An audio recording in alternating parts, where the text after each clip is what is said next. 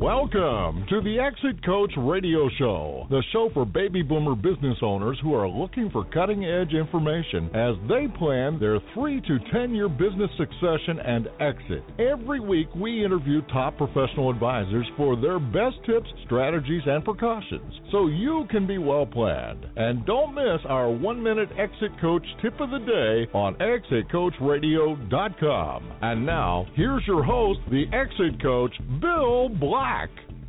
Hi, everyone. Thanks for joining us today. Great information ahead. Stay tuned. Get your notepad. You're going to want to take some notes. Our next guest is Gary Lillian from Reinventures in Rancho Santa Fe, California. We're going to talk about how to take you out of something called the customer value delivery equation. So let's get right into that. Gary, welcome to the show, and thanks for joining us today. Hey, Bill. Thanks. Great to be here. Hey, Gary, tell us a little bit about your background and about Reinventures. It sounds like a very interesting name for a company.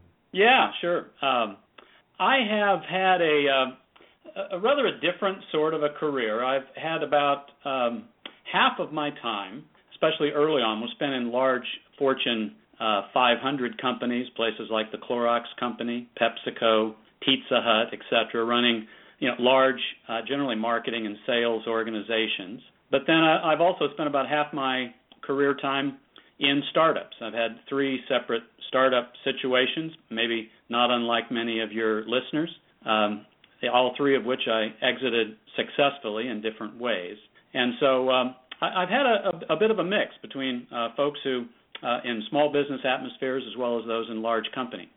Mm-hmm. My experience with Reinventures started about 4 years ago when I joined a long-time collaborator, actually a partner that I met in business school some 32 years ago by the name of Dr. Lynn Phillips. And he has, and we have a boutique executive consulting practice, which, you called Reinventures. And you may even recognize some of the concepts that Dr. Phillips developed early in his career at Stanford University. They include some very notable concepts like customer value proposition, value delivery system, and maybe most famously, day in the life of the customer research. And over the last 3 years or so, I've been directing my personal practice towards helping small business owners to apply these concepts when they're seizing opportunities or overcoming challenges in their business. It sounds fascinating, and I like the fact that you've had big company and small company experience. You can bring a lot of things to the table and really help business owners relate into that. And one of the things that we're going to talk about is this customer value proposition. Tell us a little bit about that concept. Well, the way that we do that educational concept with my clients is to first of all help them to begin to understand and investigate the mindset of the customer, and to be able to rather than listening to the customer and doing what they ask, to doing something quite different, and that is to become the customer and to infer a superior set of experiences that would actually benefit them. The truth is today that as technical as many of your listeners' businesses are, they're actually in a better position to propose solutions to customers than customers are prepared to ask for them. And so we sort of return people to adopting this mindset. And it won't surprise you, Bill, that many of my clients, their biggest challenges are not only in their businesses, but in they're struggling to overcome the need to transition their business as they prepare for their retirement. And so I've had a number of instances where I've been asked to help them adopt the mindset of the investor or the future buyer, and to help them understand that selling their business is very analogous to the kinds of instinctual practices they've had in selling their products and services. I get it. Okay, so when a business owner's in business, they're thinking about what the customer is going to need and anticipating that when they develop their products and services. And it's no different now when they're looking at the overall package of the business. They have what we're going to call the enterprise value proposition to the buyer of the business. So it's a different package. It's the whole package. And business owners need to be cognizant of what that looks like as they get ready to market their business. Is that it? Yeah. What I've helped folks come to understand is, customer value proposition is something that they understand and perhaps have some familiarity with in their business. It's really a promise about a set of experiences that customers will have if they choose to do business with you. What seems novel to them, and especially novel to the advisors that they've surrounded themselves with in marketing their business as opposed to their products, is what I call an enterprise value proposition. And that's simply the answer to the question, if I buy your business, what are the outcomes that I can expect? And what's the journey going to be like for me in actually achieving those outcomes? So, and that's very not a question that most investment bankers, CPAs, other sell-side advisors actually invite them to answer. Their approach is much more, let's just say, product-centric. It's about, hey, here's the facts. You, the investor, good luck discovering what this might mean in your hands. I like that. Yeah, you're right. It's we do a good job. We have a great product. We have a great service. Here it is, buy it. But it's not like that. It's kind of like entering your favorite restaurant through the kitchen. That's where the real work. That's what you're buying when you're buying a business, right? So for owners that are preparing to sell their businesses, what do you see as their typical biggest challenges that they have? I think it's as I said before, it's understanding the mindset of the investor. And I think it will not come as any surprise to anyone who has spent even a cursory amount of time working on selling and transitioning their business to know that there's three different categories of buyers out there. There are strategic buyers, that is, people in your industry who could acquire your business and fold it into theirs. There are entrepreneurial owners who, like the people who are selling the business, are going to take it over and run it as their own small business. And then there's financial buyers, typically private equity firms and now new breeds of cat like search funds, et cetera. And, it's surprising when you ask people, well, what's the value proposition you're offering each of these different buyers? They have different interests, different unmet needs, actually different dominant mindsets that they bring to their acquisitions. And when I ask sellers, what have you done to investigate the unmet needs of the buyer, you typically get, some blank stares. And it's actually the answers to those questions which can help the seller to best sort of cross the chasm, as it were, of building buyer confidence that they indeed would achieve the outcomes they expect. Very good point. I've heard it referred to in the past as different value worlds. You live in these different value worlds, and let's say you were going to visit that world. You need to know the rules of that world, how it's going to operate so that you can position your business to be most valuable in that space, in that world. And so that's what we're talking about, is the enterprise value proposition. And so for a business owner who says, well, I want to get the maximum value no matter where I go, is that possible, or do they have to get into these detailed planning arrangements of each different world, and how would they be different, I guess, is my third question in that question. Well, I think that the concept here is that you should expect a higher valuation, or optimizing the value you receive, and potentially and just as important, the cash you receive at closing, by understanding the buyer's motivation. The goal here, Bill, is to create a motivated buyer, right? And most research supports the contention that motivated buyers will pay at least 10 to 20% more for a business. So my question to your audience members that are thinking of transitioning their business is, what have you done to discover the buyer's motivations? An entrepreneur looking to buy your business is, looking at the transition aspects. They're looking at, how secure do I feel that when the current owners leave, that intellectual property and key employees don't walk out the door with them, and maybe some lifestyle issues about what would it be like running this business.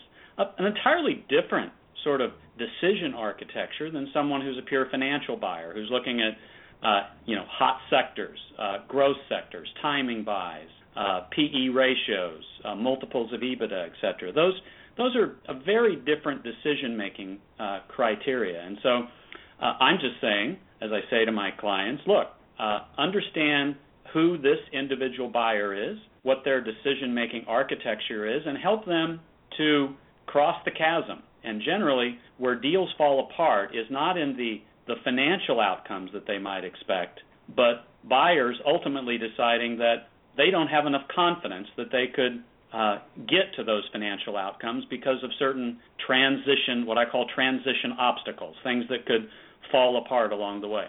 Okay, transition obstacles, a great topic.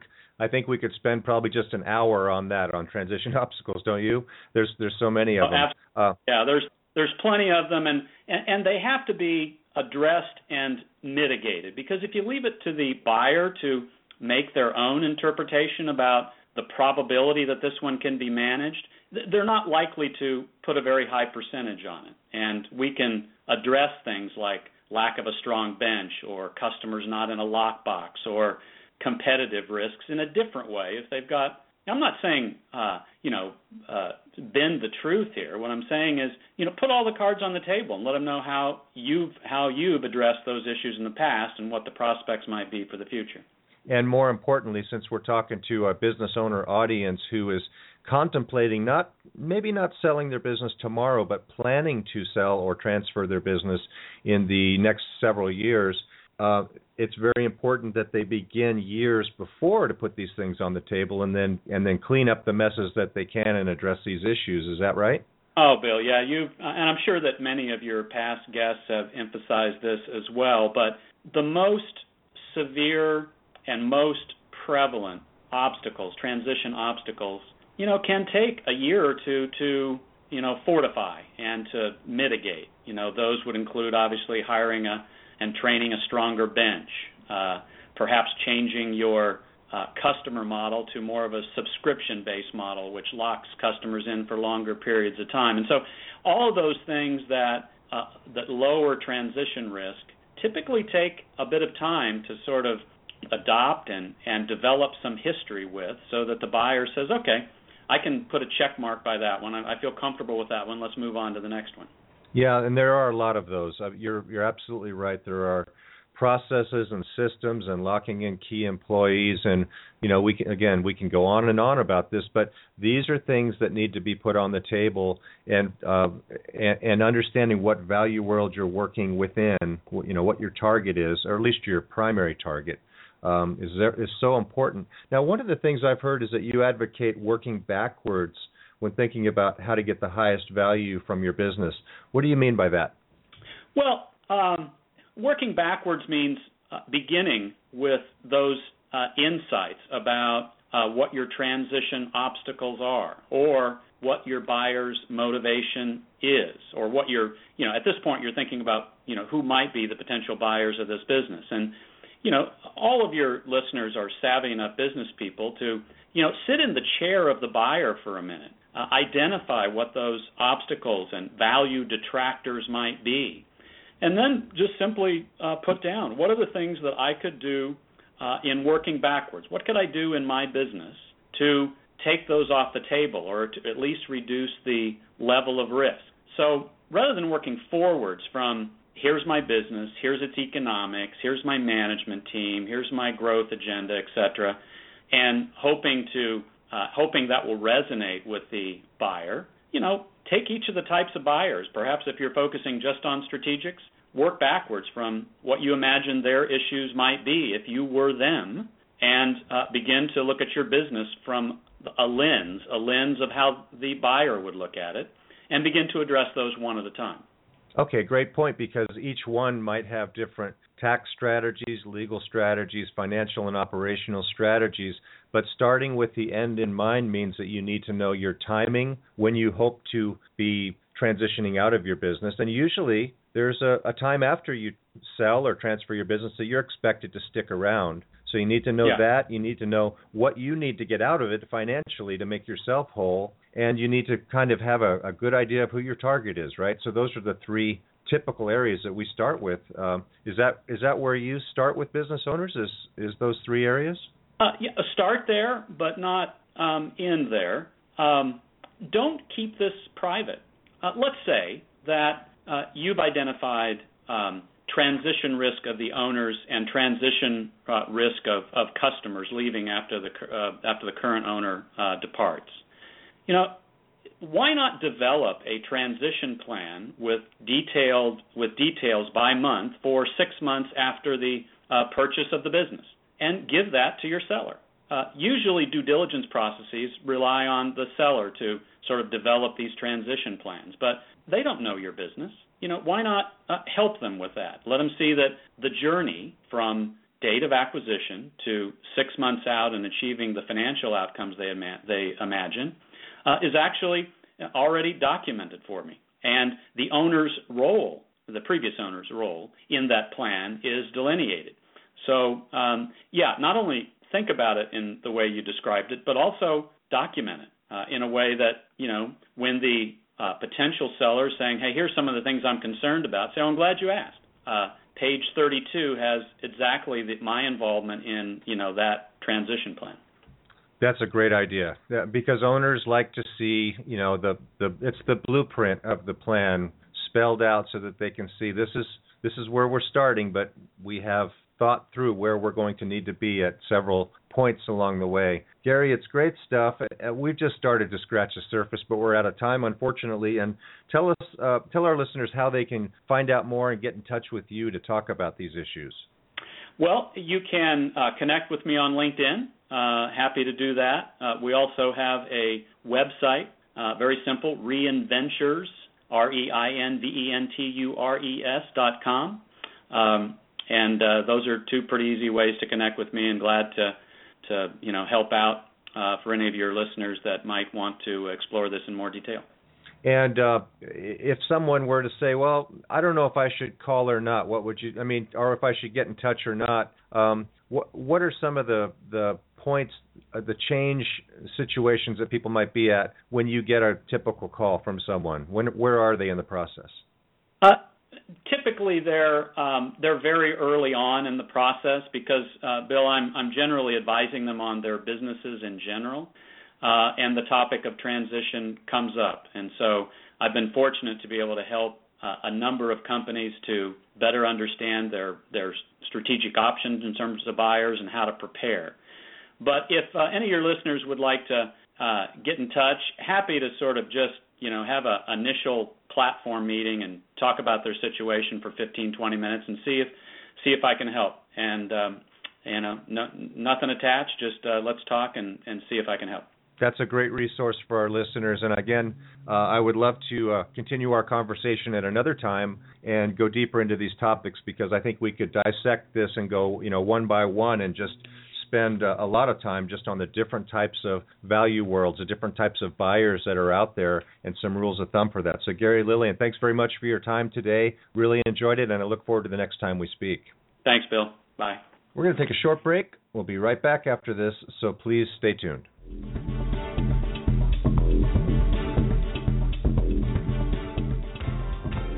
Does thinking about what will happen to your business if you're gone keep you awake at night? Will you get the price you need from your business to carry you through retirement?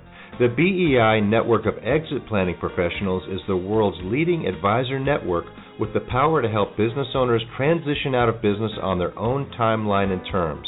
Ask your most trusted advisor to create a BEI plan for you, or visit us at exitplanning.com. That's exitplanning.com.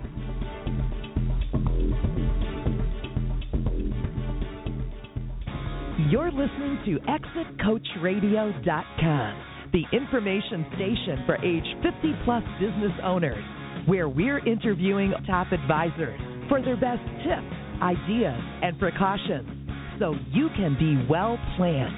We upload new 1-minute tips every day. ExitCoachRadio.com. Come listen for a minute.